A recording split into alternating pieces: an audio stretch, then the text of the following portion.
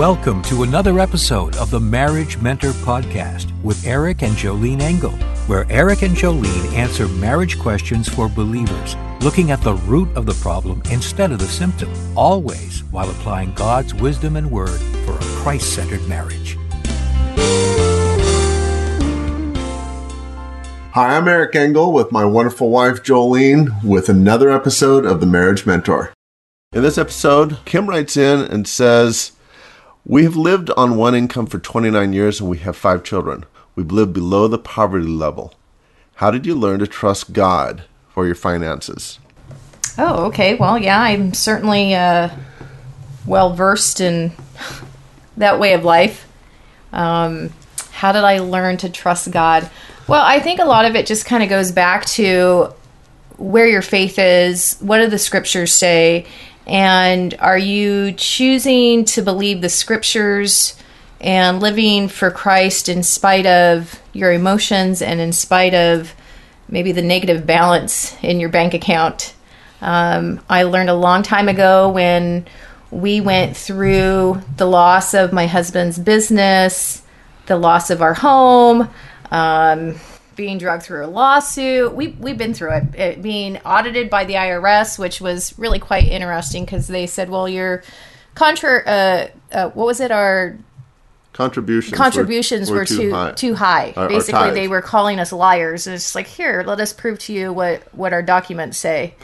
And I love how the Lord took care of that, because then the IRS ended up owing us thousands of dollars. But when you're in the midst of all of those financial storms, it's definitely nerve-wracking. And I know that a wife, you take a woman and put her in a marriage where there's no finances, she'll freak out, because we desire security. And one of those areas of security is our finances. And we could have thousands of dollars in our bank account set aside for a rainy day. And Eric and I had that when we went through all this. And you know, when his income went down, decreased to like 5% of what you used to have. It was reduced by 95%. Yeah. I mean, you end up going through your savings and it's all gone. And it's just like, Lord, I don't understand. We're trying to live for you. We're living an honorable life. I had all these conversations with the Lord. I just felt like, what have we done wrong? We haven't gone outside of the will of God. And yet it was one financial storm after another. And you know, after a while, I just kind of felt like our life was mimicking very much of the life of Job, minus the loss of our kids. So I always had to keep that perspective of, I don't understand why. We're not in habitual sin, so God's not, chastening us, but He was refining us and He was growing our faith. And quite frankly, that does not feel good. Our flesh does not like it. I mean, if you were to ask me, what does my ideal life look like? I'd say, well, I want to be spiritually strong and a woman filled with just, this great amount of strength and faith. And, and by the way, I'd love for my bank account to be, enormously large. Okay. But I don't know that that's always the case. And I believe that most couples at some point in their marriage, I think that there's going to be some financial storms, because Satan comes to steal, kill, and destroy. And if he could get you caught up in your financial circumstances, it's very easy for a wife to look at her husband and kind of be like, well, what are you doing? How are you going to fix this? I know many times I had those thoughts with Eric. I can remember when we had lost our home, we moved into a rental. We were there for 10 months. And I'm like, okay, we're going to have a joyful, content attitude, even though this was not where I wanted to be, even though I'm standing in the kitchen and there's like a hole in the floor. And I'm like, what is this? And it's just like, oh, well, that's dry rot. And it's just like, well, this is the rental that we have, so have a good attitude. And I'd look out the kitchen window and the backyard. There's no grass. It's all just a pile of dirt. And it's just like, okay, well, I kind of feel like I'm off in the wilderness like the Israelites, but okay, have a good attitude. Have a good attitude. God's still with us. And it's easy when life does not go according to our plan to think that God has forsaken us. And did I have those moments? Absolutely. And then as the months went on, my husband, it seemed like whatever he touched, to bring in an income. He's self-employed, and whatever he touched, it's like it just fell apart. And it was just so odd because here we were trying to work so hard to just pay our bills, to just keep the electricity on and just put food on the table. And he wasn't able to do that. And we then couldn't stay in the rental. We had to leave. And I'm thinking, are you stinking kidding me that here we are? We got to move again. And he asked me one day what I was doing that day. And I looked at him with utter disgust in my heart. And I said, I've got to go look for boxes because we got to move again. You know, I was not happy. And I saw in that moment this man who was just broken by the words that I used because I knew that he was doing what he could. And I also knew that he was very broken as a man when they don't have the financial resources to provide for their family. It's a big blow to their ego. And in that moment, I realized that I was the foolish woman tearing down her home instead of the wise woman building him up. And I thought, okay, that's not the right approach. Even though my flesh says this, I need to run back to the word. Oh, and by the way, since I mentioned that wise woman building up her home and the foolish one tearing it down, I have recorded a video message on this exact issue because, well, we women, we have our emotions, and sometimes they're out of control, and sometimes we don't know how to rein them in. And you could learn more about this topic at the Wisdom for Wives online conference, where I'm going to be sharing about it. Go to www.wisdomforwivesconference.com. Anyway, over the years, being married to a self-employed man, my first few months of being married to Eric, I had quit my job, and I thought, well, he's self-employed. I'll be his assistant, and I had never lived in the self-employed world. I had a paycheck every few weeks. I knew the paycheck was coming. There was a sense of financial security for me there. But when you're married to a self-employed man, I remember looking at him like, oh my gosh, how on earth do you function? Because, you know, that was a huge stretch for me in my faith. It was just like, I don't understand this. It's just like there's nothing to fall back on. So my faith grew tremendously as a young bride during those seasons. And I think that faith is something, it's like a muscle, you know, it's something that you constantly build and work on and strengthen. And over the years, that's what happened with me. So when we went through the several years of poverty, this, you know, the 4 moves in 18 months and living with friends. And here's something that God taught me in the midst of all this. And the Bible talks about the love of money is the root of all evil. Money itself is not evil. It's the love of money. And as we were going through these financial storms, the Lord just kind of asked me a few questions. And he said, daughter, do you love and trust money so much that you distrust me? And yeah, very convicting. It was, I had to have some soul-seeking moments and conversations with my Lord because when the storms started, again, I didn't understand. It's just like, kind of like, Lord, we've done all these right things, and why would you allow this? You know, I could understand if we did stupid stuff like committed fraud and, you know, robbed banks, right. You know, but that wasn't the case. It was just, you know, those Job-like moments. Well, so let's talk about practical ways to go through it. You know, and I had some thoughts about that as well. You know, how do you go through that? How do you trust the Lord? How do you build that faith? Well, you know, a couple things came to mind. Number one is, you know, I was reminded when Jesus asked Peter, you know, Jesus gave a message and basically claimed to be God, and the crowd kind of freaked out and took off. Right. And he said to Peter, he said, will you too go away? Right. And what was Peter's response? Where else would I go? You know, he's Christ, you know. Right. Where else would I go? You're the one who gives eternal life. But Peter, at that point, had made a commitment. Right. That you're it. And, you know, I talked to people about throwing their hat over the wall.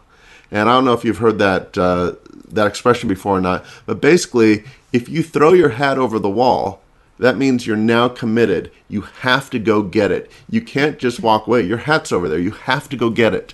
Okay? And so I think, when it comes to faith, you have to throw your hat over the wall. And you have to say, look, Lord, you're it. I'm all in. I'm all in. Whatever, it's going to be scary. And bottom line is, and I think we both took the attitude of worst case scenario, we die and go to heaven, and that's okay.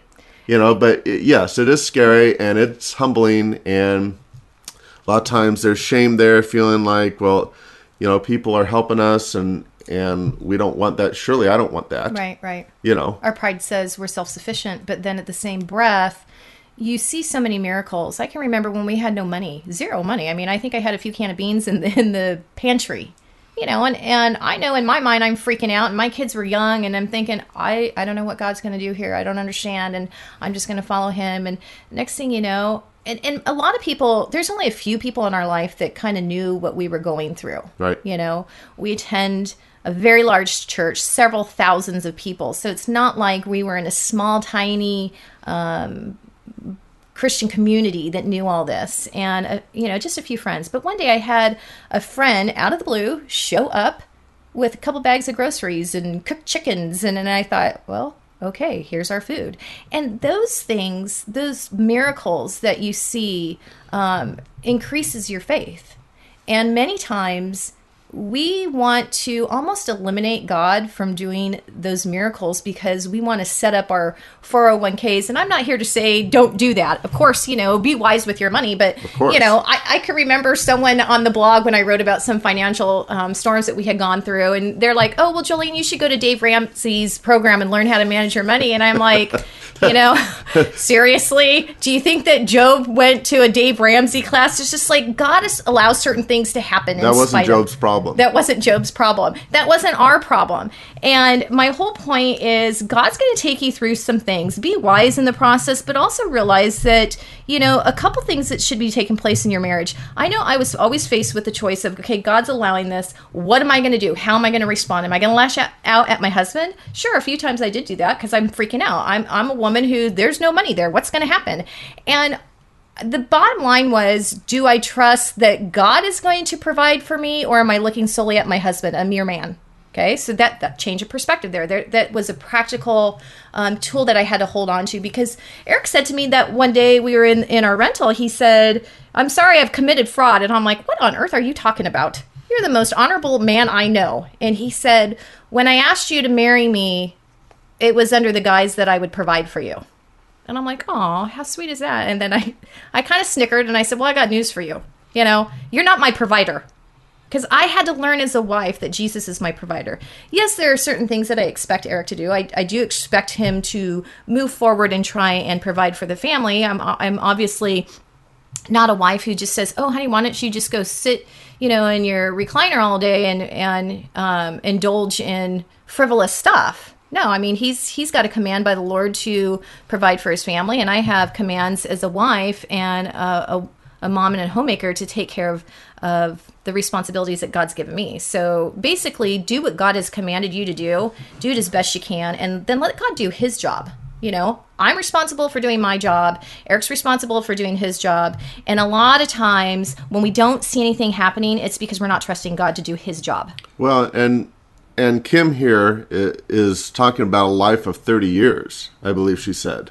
Okay? Marriage of 30 years. One income of just having the one provider. And yeah, as women, we want it all. We want the financial security. I can remember when we were living at our friends for about 6 weeks, and it was very hard. I had my clothing was in our dresser out in the garage. It wasn't even in our bedroom. So I had to walk down the hall and head into the garage to get my underwear so I could get dressed for the day. So was I disgusted? Absolutely. But there was the Lord really convicted me, and he said to me, daughter, you have this sense of entitlement. Where'd you get that at? Because I didn't give it to you.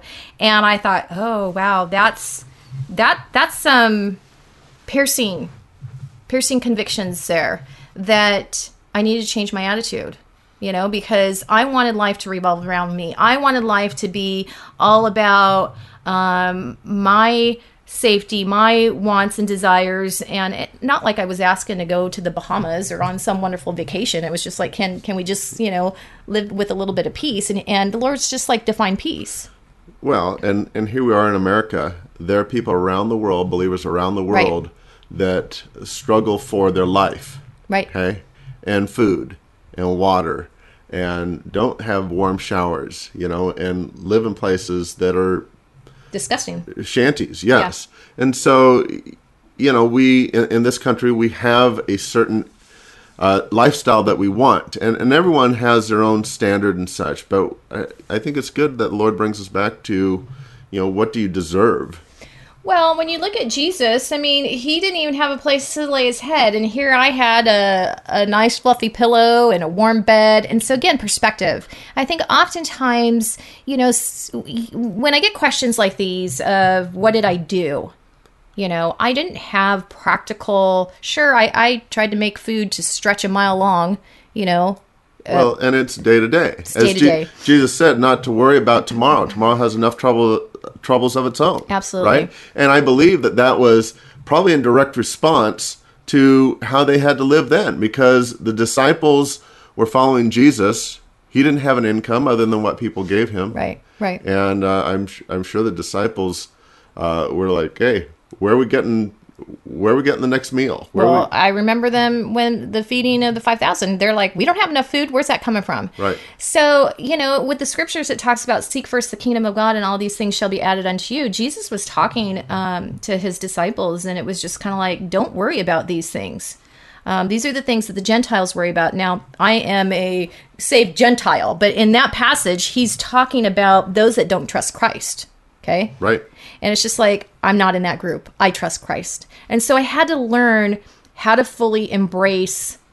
First, I had to get over my pity party, my sense of entitlement. Okay, so those are some practical steps. Okay. I had to learn that, in essence, God did answer my prayers because I wanted to be a woman who reflected Christ. Okay? Ooh. And that hurts. It's a great thing. But the trials and the sharpening and the refining that God takes you through to become more like him, that's how it happens. It doesn't happen when I go to some salon and get my hair and nails done. I don't come out looking more like Jesus. Okay? Right. So I had to realize, wow, God has, in essence, answered my prayers of becoming more like him. But had I known all those years ago that it was going to look like that, I don't know that I... Years ago, when money was good, plentiful, and life was good, you made a statement. Do you remember the statement you made? I have no idea what you're talking about. You made a statement that you're going to stand for the Lord and for him to bring it on. Yeah, I remember you stood in our one home and you said that. And I looked at you and I said... I was very, very naive spiritually. I said, be careful because... I'm not sure you know exactly what that means, but you said, bring it. Bring it. I do remember that. We were newly married and we were in our little rental home at the time. And yes, financially, the Lord was definitely blessing us. And I don't know when Stephen Curtis Chapman wrote that song, I'm Diving In, and I don't even know if that's the title of it, but I'm going deep. And I thought, yeah, I'm going deep. Okay, well, when you go deep with Christ... a lot of times I think we as Christians just think, I want to go deep with Jesus. And we just put on a snorkeling mask. It's just like, no. He's taking you down deep where all those creepy critters are at the bottom. And I personally am not into snorkeling because the whole fish thing freaks me out.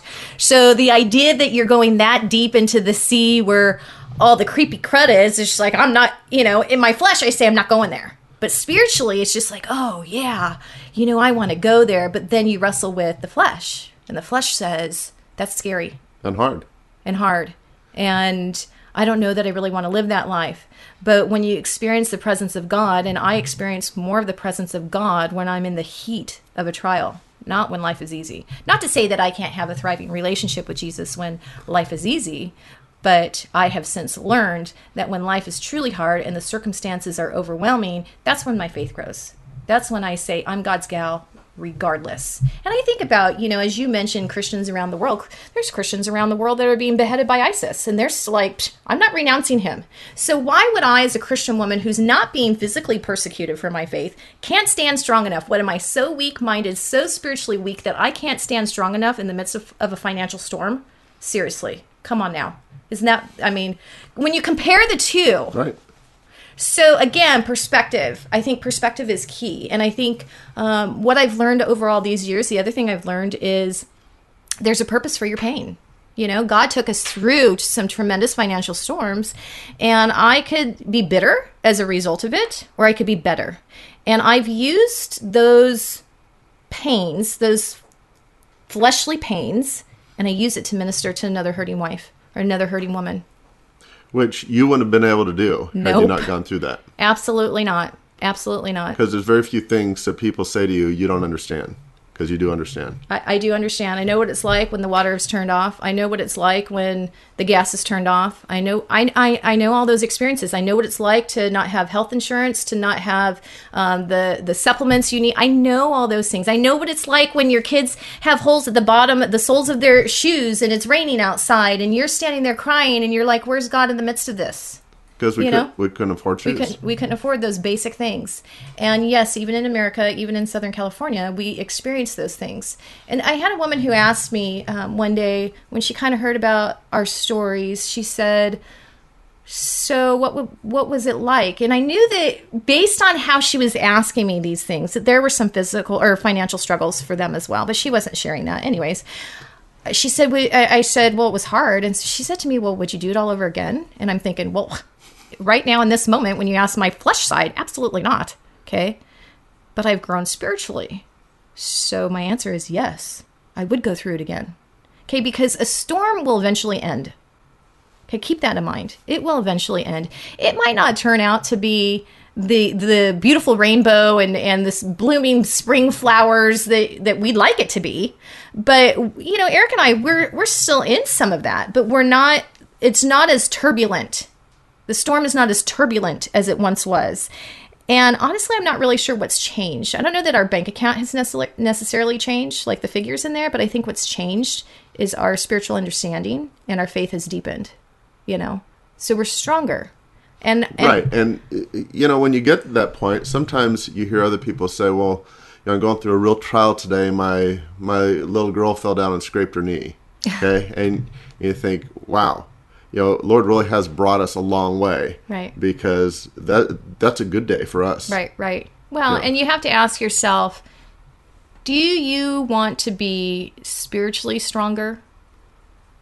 Do you want to have more faith in God? And I've just kind of learned over, whether it's a financial trial or health trial or a relationship trial, God's always in the midst of all that. And a lot of times we take him out of the equation. A lot of times we think he's not going to show up. You know, did he save our home? No, but we're still here. It's like, it's not the end of the world that we don't own a home. It's not the end of the world that our credit score is nowhere where it once was. And it's like, well, I got news for you. God is bigger than your credit score. See, we dwell on the temporary, and I had to learn to dwell on the eternal. I had to learn that even though God's allowing these things in our life, am I still going to be the wife that God desires me to be regardless of what's in my bank account? Well, and you mentioned eternal. And obviously, 80, 90 years here on earth is a very, very minuscule part of eternal life. Right. Okay, for the believer. Right. Yet it's all we see, and so we tend to focus on that. And we need to look farther. Because there's fear. And so you have to ask yourself as a woman, why am I responding in the midst of this? Why you're lashing out, freaking out, biting your family's head off? A lot of times that's fear. And we have not been given a spirit of fear, but of peace and sound mind. So it's just like, I could safely trust in the Lord. I could rest in him. So you always have to go back to the scriptures, because what's governing your heart at that moment? You know, the other thing that we typically do as women is we try and control the situation. It's just like, how does that work for you? It doesn't work. It doesn't work. And I know when we went through, we were losing the house, and I'm trying to control something. Okay. Because for some reason we think if we could control, our situation, that everything's going to be okay. And it didn't work. So what were you trying to control? Just the little things, because I couldn't control the financial storm. I couldn't go off and financially save the home. Okay. That was outside of my control. So here I was walking through the house, making sure that it was immaculate and impeccable. And in the process, I'm yelling at everyone. And it was just like, oh yeah, this is not a smart move. Why am I doing this? And it dawned on me that I was trying to control something. And so I'm like, okay, I got to run back to the Lord, because my response is a sin response. Okay. If there's no sin there, feel free to keep your home clean and so forth. But there was a trigger there for me of my life is out of control, so I need to go control something. So I kind of learned, okay, well, I can't control life, but I can control my emotions. So when you feel that, what do you do? I tell myself, girlfriend, get it together and control your emotions and go back to the Word. Because the Word of God is the only thing that is going to give me that sense of peace. That's it. Nothing else. Not the bank account, because I've since learned it's a false sense of security. Okay, because we're putting our trust in man. Whether I was putting my trust in Eric and our business and our savings account, because that's basically what I did, or somebody whose husband is employed, you're still putting trust in man. You're putting trust in the fact that your husband's employer, your employer, is going to still be doing work in the coming weeks, months, and years. That you're still going to have a paycheck. But it's a false sense of security. Sure, work hard unto the Lord. The Bible says that. But trust God. Trust him also in the process. It's interesting that you say that, because during some of that time, I did other types of work. I did everything. Right, you did everything. And people would say to me, how much do you owe? How much do I owe you? And my response was, whatever you feel is fair. Right. Okay? Which I would have never done before. No. I would have had a price on my services, and but it was like, I was totally given up to the Lord. Right. And saying, hey, Lord, this is your deal. Then I'm going to let you provide, and I do the work. Whatever you want to pay me, these people would pay me, which is really, really interesting. It was. I often felt like, and I don't know what it's like to be a missionary. I've never been a missionary in a different country, and I can't ever even imagine any of that. I can't imagine hostility. I can't imagine adapting to the culture. I would not do well in any of that. It just wouldn't happen. But I had the thought of our situation where, in essence, we were somewhat like missionaries, just waiting for the Lord to provide for us daily, doing our part. I had to focus on just doing my part, not being critical and condemning of my husband, thinking, you should be doing more, and how come you're not doing this? Because that would be my tendency. And I'm like, shut it, girlfriend, go right back to the Word of God, focus on the Word of God, and focus on my area of responsibility. Because what I didn't want to have happen is that I destroyed my marital relationship and my family relationship because I didn't have faith in God. At the end of the day, you would have had no money and no relationship with your husband and no relationship with your kids. And you would have been I'd have even more trials. You've been sitting in a pot of bitterness. Yes.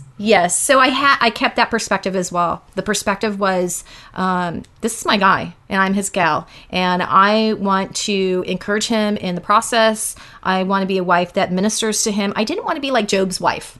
When Job was at his worst, and she said to him, curse God and die. She needed to be shot. Seriously. I mean, and I get it that she lost everything. I cannot even imagine losing my children. And so that was another mindset that I had my children, and my husband, I ended up having to take you to emergency room. We had no insurance. You had the kidney stone. And, of course, everything is running through my head of what else are you going to take us through? Because I still had my own health trials heading down the road to cancer. And it was just like, I can't do this, Lord. And it was just like, what was my other choice? To renounce Christ and say I'm done? You too then go away. And I was already a stupid woman before. I was already an atheist before. And it's just like, that doesn't work. Okay? You want to talk about darkness, go live a life of an atheist. I've already been there, done that. Okay? So I'm going to choose Christ, even if our bank account is at a negative. So those are my encouragements. Focus on the Lord. Don't focus on your situation. Until next time, I'm here with my husband, Eric, and I'm Jolene Engel at joleneengel.com. Oh, and by the way, don't forget the Wisdom for Wives online conference that's coming up May 12th through the 14th. You won't want to miss it. I know this message on emotions will definitely help you when you're faced with serious financial storms or any storms that you're going through. So www.wisdomforwivesconference.com.